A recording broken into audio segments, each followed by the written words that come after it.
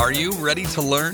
Because my super experienced guests are ready to share some really valuable information. Make sure and listen all the way to the end to get help and support. So let's start with the best audio experience. Hello, everyone, and welcome to our show. Today we discuss about writing for a human and robots. We can't ignore anyone. Robots, humans, ASEO, anything. And I'm so excited to discuss this topic with Maddie Osman. How are you? I'm doing great. How about yourself? Yeah, I'm doing great. Today, a sunny day. I'm so excited to learn a lot more because I'm a student in this life. I often get the question why I need to have this podcast. And the main reason, because I love learning. It's more about learning to get new insights. That's why when I speak with experts like you, I can get a lot of valuable insights because marketing is a quickly changing field. So before we start, just tell more about your self-experience, background, and why you decided to take this topic. Sure, totally. So I'm Maddie Osman. I run a content agency called The Blogsmith, and kind of the main thing that we do is SEO content. So things that appear on a company's blog, their website copy. We do some other online communications as well to complement those things. But I would say that like the SEO content is what we're best at, what we have the most process around, and what we like to do the best and what we like to dig into. So we work with B2B tech brands, a lot of web hosting companies, a lot of SaaS tools, and, you know, other companies kind of at the fringes of tech and B2B and things like that. And then kind of the most recent new, I guess, title to add to my resume is author, because I wrote a book called Writing for Humans and Robots, The New Rules of Content Style, which is kind of the topic that we're digging into today. So I'm excited to share some of the things that I've learned about that and, you know, some of the insights that you can take into your own process. Love it. And, you know, I think for me, writing a book is the next level. You know, I'm going to write books. I love it because I love read them. But I'm not sure that I'm ready. I think, it's possible that you can't get this feeling at any time. It's the process. But, you know, I read a few books about writing books, you know, and one of them was from Jack London, Martin Eden. That's good book that was written 100 years ago, but I got it. It's more about practice than actually reading how to write. It's the same like to play soccer. You know, you can read 100 books how to play soccer, but if you don't play, you can't get any results. So yeah. Tell me, why you decided to take this topic? Because I check out on your LinkedIn profile that you are SEO strategist. You can help to get SEO traffic. But why you decided to share with us about writing for a human and for robots? Yeah, no, totally. I think that kind of what we were chatting about right before we went live, this whole like GPT-3 tool thing coming out, that I think a lot of writers are a little bit nervous about their jobs and all that. And I think part of the reason why I wanted to write about this topic is somewhat to address that I don't think we're in a place yet where we really should be nervous about robots taking our writing jobs. And the reason why is because the robots, at least at this point, don't yet have empathy like humans do. They can't contribute that to the content that they're writing. And ultimately, I think it's empathy that helps us connect with our target audience and, you know, helps us to then convert our target audience to whatever conversion activity our marketing activities are trying to create. And so, yeah, I guess to some extent, it's trying to make people not worry so much about advancements in technology and what that means for writing. I feel like even if tomorrow, you know, Google just ceases to exist, stops operating, whatever, SEO content writers, copywriters in general will always have a job, you know, because of that empathy piece and because there are so many different mediums for content. And at the end of the day, even if we did have a tool that would generate it for us, we would still need somebody to check it over and to make refinements. And I think like one other thing that robots can't do right now is they can't art direct. They can't do the formatting for you. So even if they could generate all the text, it'd probably just be a block of, you know, words or whatever. We still need people to make it look nice, to sort of merchandise it a bit. Let me share my story. I remember when 10 years ago, probably 12 years ago, when I started my digital marketing journey, I opened an online shop. And at that time, I didn't care about human. I cared only about search engines. We wrote content for the sake of having it. That ranked well. Google gave a lot of traffic, but in some time we lost all this traffic. That was dropped in one day after a few algorithms, and we got it. We need to change our attitudes. And today, after learning a lot about that, I got it. User intent is very important. Can you tell about users' intent? Why we need to care about human first, and how to optimize for search engines, because we can't ignore search engine as well. Right. Yeah. So I guess like adding on to the conversation of your last question. So there's essentially two users that you're writing for. There's the human who can buy, and then there's the robot who like indexes that content so that the right human finds it. And that's where search intent comes in. It is our efforts to optimize our content and to index our content in such a way that the ideal target audience finds it. And so I think a lot of times in the content writing world, when it comes to doing keyword research and then implementing it, one of the issues is trying to fit a round peg in a square hole, where maybe you find a keyword and you're like, oh, it has a high search volume, and we know we can rank for it based on the keyword difficulty and, the domain authority that we already have and stuff like that. But if the keyword is not really representative of your target audience, like if it looks good, but it's not actually representative of them, then the problem is that you might get a lot of traffic, but you're not going to get people who actually want to buy what you're selling. And so that's where we start to get into like the idea of vanity metrics, like just the number of traffic and kind of stopping there with measurement and using that as a count of success. It's fundamentally flawed, because what really counts is what they do after they get to your website. Does it create a positive brand impression, even if it doesn't lead to a conversion? Or maybe there's a micro conversion, like they sign up for your email list, or they get in touch for a demo, or something like that. And so the reason why search intent is so important is because it connects us to the right people if we are being thoughtful about how we do keyword research and how we're showing up in those searches. Love it. Mehdi, I like that you mentioned this metrics, keyword difficulty, volume, and I think volume is the most dangerous metric that we have today, because it often misleads webmasters in the right direction. They are looking for this metric. I can imagine, wow, I can get this traffic, a lot of traffic, but it's not the case. It doesn't mean that you can get the same traffic, that volume, we have. Can you tell how to consider this metrics? Especially you mentioned about the metric keyword difficulty. I know Ahrefs shares this metric, SEMrush has it, Ubersuggest, Moz, many recognizable tools, they usually provide this metric.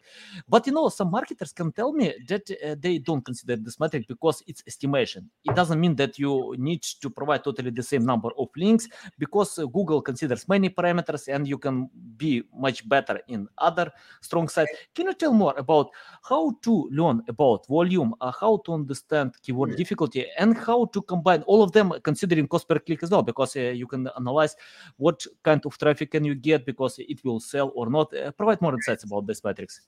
Yeah, sure. So a couple things to think about. I think the most dangerous metrics to get caught up in are kind of what we already discussed. One is search volume, and letting that be the almost full determinant of what you go after as far as keywords, because it's misleading if you don't factor in some of the other details. And the same thing with monthly search volume, just taken on its own. So I would say in general, any metric in isolation is dangerous because it doesn't tell the full story. As far as what you should think about when you're trying to make sense of all this, I think that it is a balance between monthly search and keyword difficulty to some extent. With that being said, one thing that I tell a lot of our clients is if you find a keyword that we can rank for based on the difficulty, based on your domain rating, but it's a very low search volume, like let's say it's 20 or 30 a month or something like that. If we can own that search engine results page and show up at the top when somebody searches that keyword, which we determine is something that your ideal target audience would use, then I think that's really worth going after, even if it doesn't have a high monthly search, because the use of the keyword, if we've determined it, basically qualifies that searcher as somebody who could be a customer. So again, it comes down to like what you're targeting, who your audience is, their buyer's journey. You have to factor that in, and you have to consider what keywords tell you about where they're at in the buyer's journey. But I think that, again, if you find something that you know you can rank, but even though it's a low monthly search volume, then I'm always telling clients, like, you should go for that and don't let the monthly search deter you.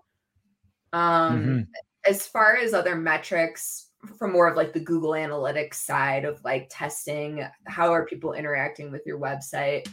Again, I think it just comes down to not reading into any one metric in isolation.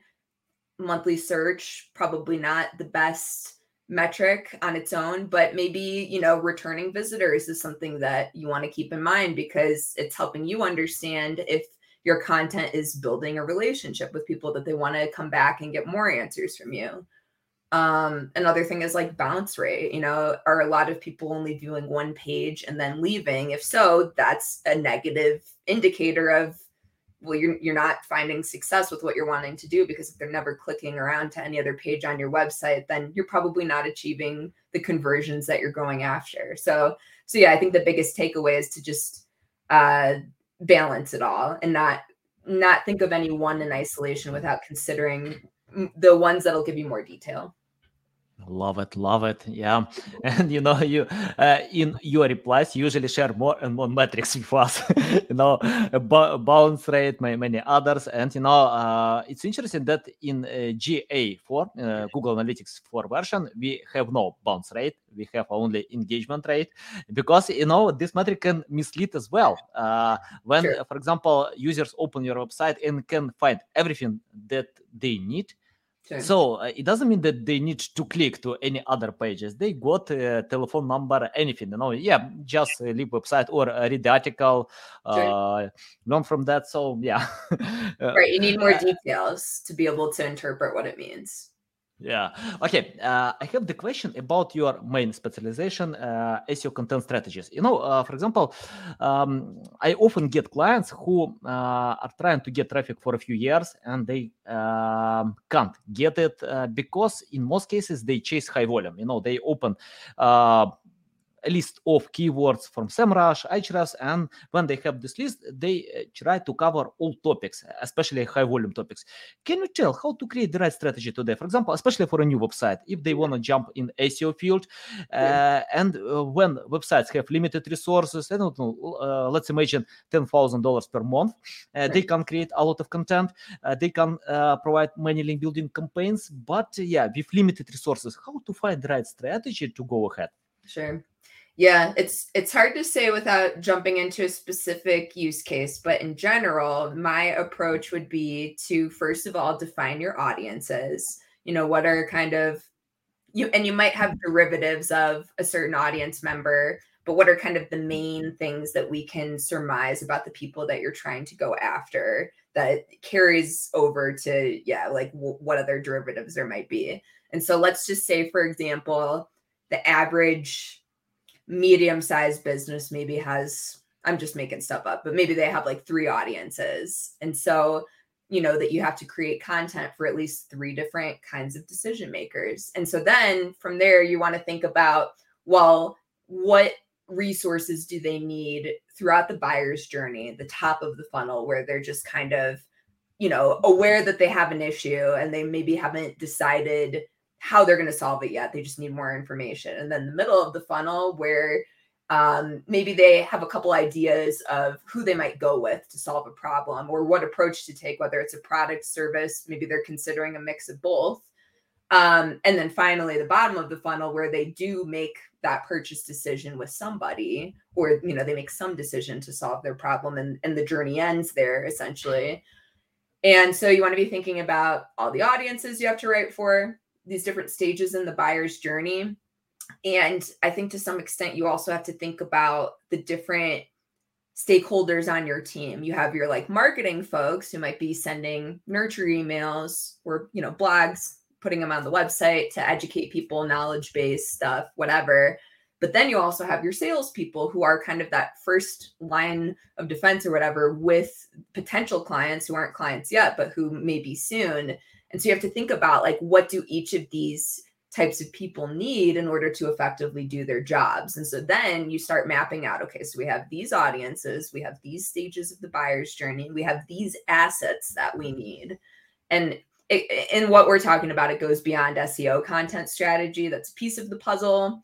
I think that it's important for people creating an SEO strategy to be thinking about sales in the back of their head, and, you know, how you can basically help people to self-service find their own answers so that they don't have to go through a salesperson. And then, you know, by the time they do talk to a salesperson, they're pretty sure of what they want. You know, they've kind of answered whatever questions they need to answer from like a technical standpoint. And maybe they're just trying to narrow in on if this is, you know, the best of the available solutions. And that's where a salesperson helps them.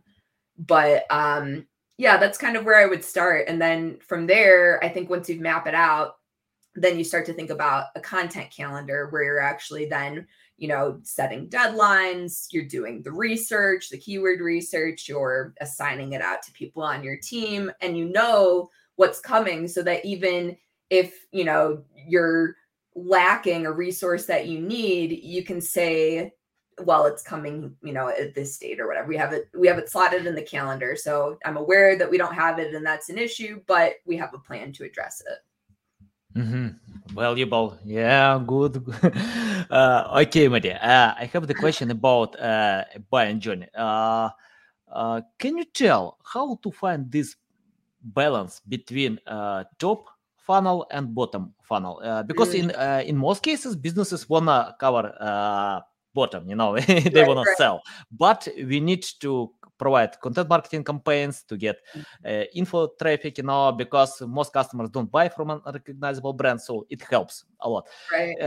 Yeah, can you tell from your experience the ratio? Of course, it depends. I know some companies that can earn $100 million, you know, without any content marketing campaigns. They just sell. They have strong brand recognition. But for a new business, I remember when Seth Godin shares that content marketing is one marketing left, you know. So I think it's more important for almost all businesses to create content marketing campaigns. How to find this balance between bottom and top funnel? Yeah, no, it's a great question. And it's a difficult one to answer because, again, I think it comes down to like, what's the need? You know, what's the immediate need? And that's kind of where you have to start with where you put your resources.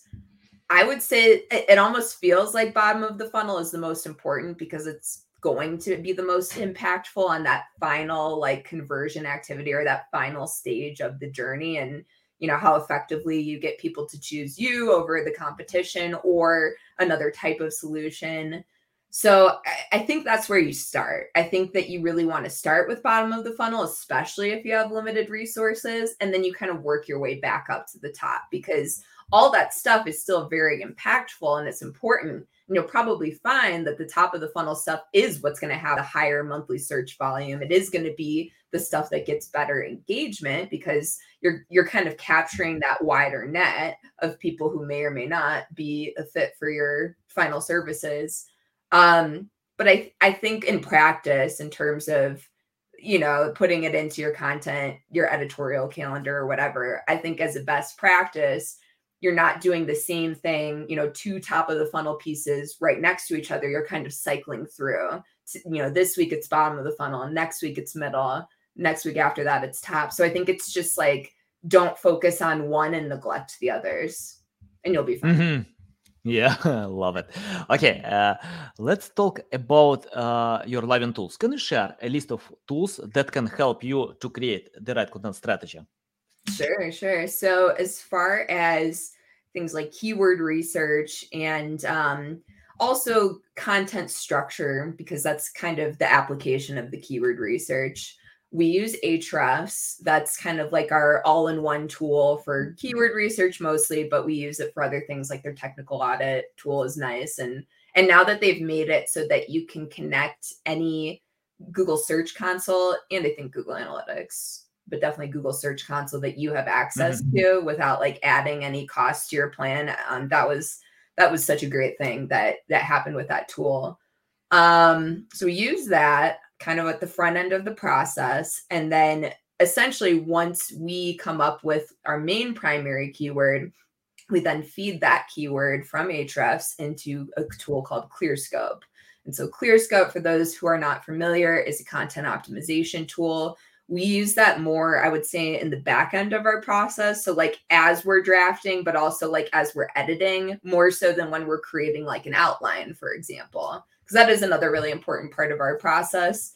It helps us to conceptualize a topic, start to put the structure together. But what's most important, I would say, for our clients is it helps us get on the same page. And it gives them the opportunity to review the direction that we're going before we, put the finalizing touches on the draft. Another tool that we use more on the front end, more for the outline stage, is called Phrase. And Phrase is very similar to ClearScope. They have minor differences. I would say Phrase is really better for that briefing where it's pulling in a lot of research. It's calling attention to popular stats that get linked in articles. It's, giving those sort of front end details to make the structure. Whereas for us, again, ClearScope is really at the end of the process. It's kind of just like dotting our I's and crossing our T's and all that. More so than helping us to do that initial brief. We use some other tools mixed in. MarketMuse is one. They have a slightly different approach to how they suggest keywords than a tool like Ahrefs or Phrase or ClearScope. They use some NLP technology that's kind of interesting. And I will say, like, I use the AppSumo marketplace, which for those who are unfamiliar is basically a marketplace of lifetime deals for software tools for entrepreneurs. And almost anytime there's an SEO tool, I'll pick up a license just to play with it. And I think that when it comes to being effective with SEO, like you want to find the tool that does most of the things that you want it to do, like Ahrefs. SEMrush is another excellent choice, depending on what you do, depending on how you research things. But it's also useful to have those kind of fringe tools, like the ones that I find on AppSumo, that they focus on something very specific. Like another one I can think of recently is called like QPop or QA Pop or something like that. And what that one does is it goes through Quora answers and finds topics of interest, to some extent keywords and language to use. And so again, it's a niche tool, but it adds some interest. And, for certain clients, it might be an extra benefit to them. Like if they want to be targeting Quora answers and, come up with some copy to put in there to advertise a piece of content we're creating for them. So yeah, I think like my best advice here is to just play around and figure out what is easiest for you to use. Nicely, love it. Yeah, MarketMuse, I know this tool. Jeff Coyle spoke on my podcast. Yeah, I know it's an amazing tool. By the way, let's talk about AI tools, because we before the podcast we discussed a little bit about AI tools, and let's share with our audience as well. What do you think about AI tools? They're ready to replace humans, or how they can help if they are not ready? Yeah, not ready yet. I don't think anybody's job is at risk at this point, especially like a really good writer. They cannot replace a really good writer. They could probably replace a pretty bad writer, but that's not what we're concerned with. So I think that the place that they have, like what I would say is like the ideal use case right now is an AI tool can help you come up with like a very basic content outline. It can give you ideas. You probably shouldn't leave it at that. You want to be adding on to it because, the thing about AI tools is they're basically regurgitating any information they could find. So it's not original. You still need to have original aspects of your content, whether that's an interview with the subject matter expert, a unique take on a subject, extra research you've done, whatever. But it can help with the outlining stage. I think another really great use case of AI tools is it can also help with the title generation stage. Again, it is kind of a list or, an output that you can look at, but you still need to add that human empathy aspect. You still need to edit after you get the output. And then something that I talk about in my book specifically is taking whatever headline ideas you have, and you can use the bot, and then you can add your human empathy, and then you can use another kind of robotic apparatus, whatever you want to call it, which is headline analyzer tools. So like CoSchedule has one, ShareThrough has another really excellent one. And then there's another one called the emotional value something headline analyzer tool. And all of them just give you some inputs about how effectively you're using words, things to consider to make it more impactful, more emotional, more interesting. And again, so then you put in your kind of final human polish. So I think that AI tools can be great for kickstarting our brains and helping with ideation. I do not believe that they are the final step at this point.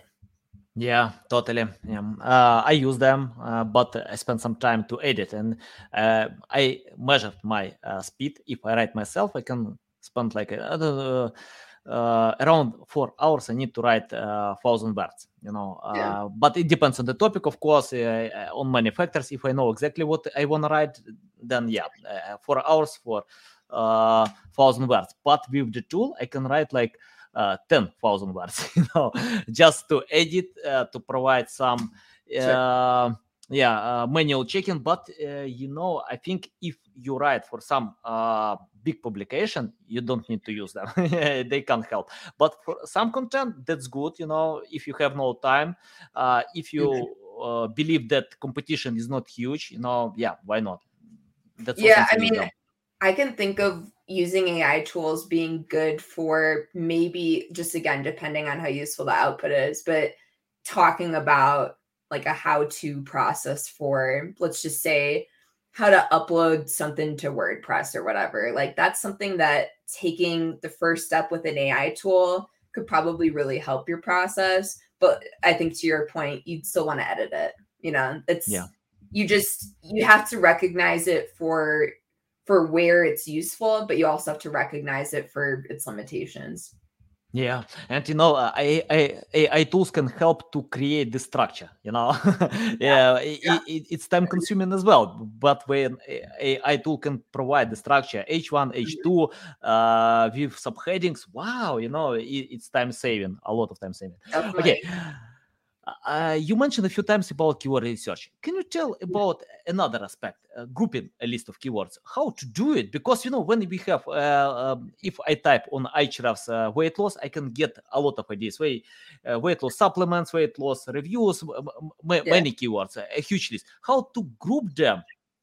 Yeah, sure. I think if you want to use a tool, one that seems to have a really excellent sort of content clustering capability is Surfer. Their content optimization functionality is really interesting for that, suggesting kind of like a pillar page and then related topics that you would cover within one page for each topic. So that's one way to sort of automate it.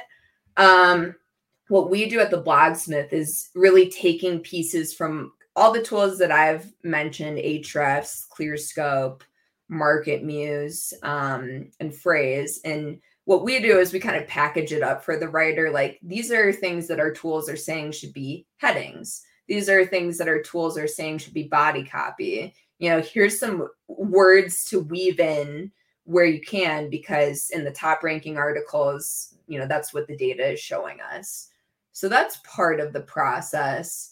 I think another thing that's interesting and useful, especially for people who maybe don't have Ahrefs access, maybe, they don't want to pay the $100+ a month because they're not creating that much content and it just doesn't make sense. one thing that I always tell people is to use Google search data. So taking whatever your idea of the primary keyword is, whether you found it through Ahrefs or you're just kind of guessing, typing it in, seeing what auto suggests tells you about that keyword and kind of the related topics, then hitting enter, looking at the search engine results page, looking at the people also ask suggestions, because these are questions that people actually have that you should try to answer in your content. They can also be really excellent featured snippet opportunities. Again, you kind of want to confirm that if you have access to a tool like Ahrefs, but you could also take those questions and search them in Google search to see if a featured snippet comes up. So then you know that it definitely is a featured snippet. And then finally, at the end of Google search, looking at the related searches. I think is it searches related to now? I always mess it up because it's like almost the same thing. But the thing that's on the bottom that is kind of like the autocomplete suggestions, the main difference being that the searches related to, or whatever it's called, are using different terminology. So the autocomplete kind of uses that same long tail keyword and adds onto it, whereas the related searches are using different terminology, similar subjects. And so I think all of this data from Google, what it tells you is a basic structure for your article. It doesn't tell you the keyword difficulty. It doesn't tell you monthly search volume. But we do that as part of our process, in addition to Ahrefs, Phrase, ClearScope, MarketMuse, because we want to see what people are actually searching and what comes up. So I think that's one way to do that research in a way that's effective. And maybe it doesn't have all the metrics associated with it, but there are a lot of insights that can be gained. Yeah. Okay, let's talk about another aspect. It's called pillar pages. For example, when I check out Moz, I can see some pillar pages about SEO, SEO for beginners, technical SEO, many topics. Can you tell how is important to consider in your content strategy pillar pages or hubs, whatever someone call them? How's important about that? I think it's definitely important. I think that it makes the most sense to worry about that or to think about it when you have a body of content. It also makes sense if you're planning out your content strategy for sure, but it's not something you can really put together until you have things published, I guess is what I'm trying to say. And so we've been starting to do more of those for clients lately. I will say an example I can think of that was impactful for me was by another content agency that I'm familiar with. That's also, they're targeting a more like technical audience, I would say, but it's called Draft Dev. And they made a pillar page recently, and it was like 101 content marketing resources. It related to the body of work that they had already published. And, it was like questions that clients have about their process, thinking back to kind of what we talked about at the beginning of this, which is like, you need those like knowledge base and those like sales pieces. You want to like help people self-serve themselves the answer to whatever questions come up frequently from prospects and even from existing clients. But it was, essentially a page of links to all this content they've created. And as a benefit, I think it positions them as experts to whoever is coming to their website, because it's showing like we've already covered all this, like this isn't a second, what's the word I'm looking for? Thought. It's something that they've already put a lot of thought into. And so creating the pillar page was a matter of just putting it all together in categories. Yeah.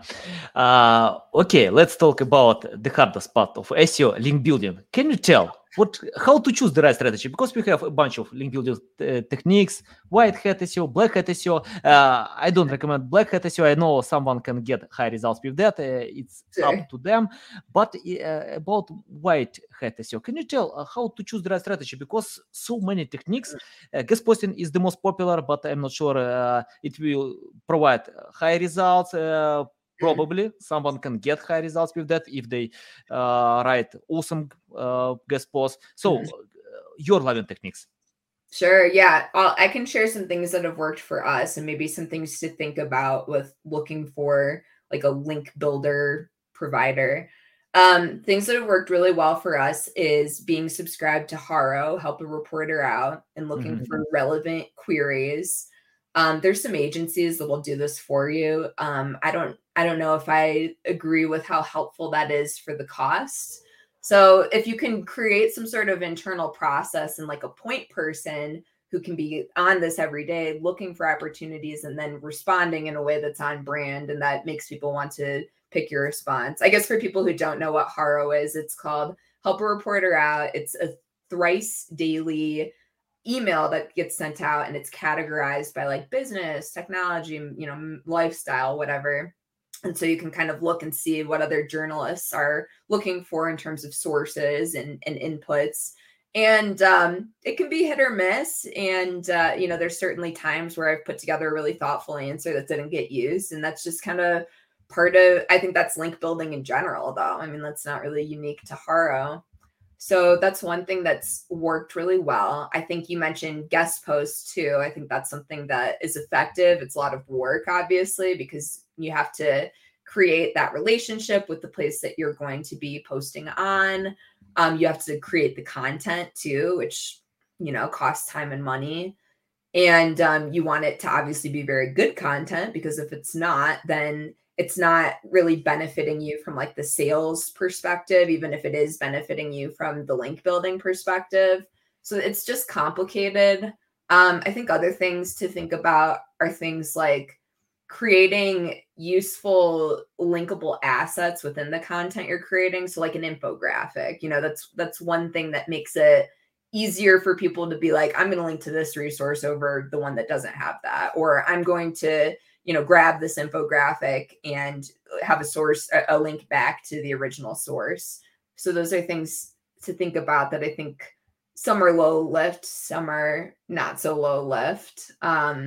Another thing that you could consider is whenever you're creating content, reaching out to the people that you've quoted, whether they've given you an exclusive interview or not. You could still say, I featured you in this, or a news outlet, you could say we featured your content here as a source or something, and they might link back to it. There's a lot of different ways to go about it. You just have to kind of figure out what do you enjoy, what gets results. You have to kind of try a bunch of things, I think. Yeah, definitely. I think focusing is the most important thing in link building, because when you cover all link building techniques, it's hard to be successful. By the way, I know some people who can earn $1 million just to provide Haro service, help of reporters out, and they earn $1 million, just to provide one link building technique. Yeah, it works well. It's hard to compete with them because, for me, to find this time 3 times a day, to be exactly on this time, it's really hard. That's why agencies can provide much better results, even branding cooperative with some of them. So because we understand, for me, time is the biggest asset ever, So to be there 3 times a day and spend a few hours to reply to these questions, it's really hard. But it's life, it's digital marketing. I have the question about the future of SEO. What kind of future can you predict? Because many things are coming, like metaverse, many others. Because we still get this question: SEO is dead or not? But I can see that it's growing. And can you predict this future? Because someone wanna jump on this field, probably to earn money in some day, to be an expert like you. Lead them in the right direction. Do they need to learn SEO or not? It's a hard question to answer. I mean, I remember the news item a while back where it was like Google took out the clause in their mission statement about like do no evil or something. So that's like no longer part of their the way they operate. They believe they can do evil now, I guess. And so I think we have to keep that in mind when it comes to like the future of our jobs and the SEO field as a whole. I think that those who have predicted zero-click search is only going to get bigger are correct, because things change on the search engine results page on a daily basis. We have the featured snippets that, effectively summarize perhaps the full answer of what somebody's looking for. We have all these different, the knowledge graph stuff, how they display news or images or whatever. There's a lot of ways that you can lose that click within search already. And I think that's something to be a little bit nervous about, for sure. I do think that Google's assertion that great content rules all, I think that is the truth. I think that as long as your intent is to help a reader, provide a great reader experience, solve the question that they're asking by typing in a specific search, by doing your research to understand, what questions they have related to that, what exactly they're trying to figure out. I think if you keep that in mind and you create content with that in mind, I think that that's still the best way to do things, really, regardless of how you're optimizing it for SEO, because SEO isn't the only way that content gets discovered. So if you have truly great content and it takes off over email, on social, just between friends, whatever, it's still going to perform, And so I think that for whatever people are worried about with the future of SEO, I think you just have to keep in the back of your mind that doing good work with the audience in mind and helping them, I don't think that that's ever going to go out of style. So that's how I choose to move forward, I guess. Guys, for me, it's hard to predict any future. I know about that when I trading or investing. I always fail. Many times I can lose money with that. But I know when we have specialists like Maddie, the future of SEO is shiny. You can get high results with that. So a big pleasure, Maddie, to learn from you, to get all these insights. Tell our audience how they can reach out to you, learn more about you, follow you. Sure. Yeah. No, thanks again for having me. Definitely a fun and interesting conversation. It's always good to hear, how other people are percepting, I guess, what's going on in SEO. So as far as where people can learn more, definitely, if you liked what we talked about today, check out my book. It's on Amazon and it'll be fully available on July 18th, but you can pre-order for Kindle right now. Writing for Humans and Robots, The New Rules of Content Style is the title. Otherwise, you can visit the Blogsmiths website, learn a little bit more about what we do there with content specifically. So that's just theblogsmith.com. And then for any questions after the fact or just to chat shop, I'm most active on Twitter. It's at Maddie Osman. So yeah, looking forward to continuing the conversation for anybody who wants to. I like the cover of your book, amazing. I think you found the best designer who can create such cover, So long to get there, so I really appreciate that feedback. Yeah, impressive.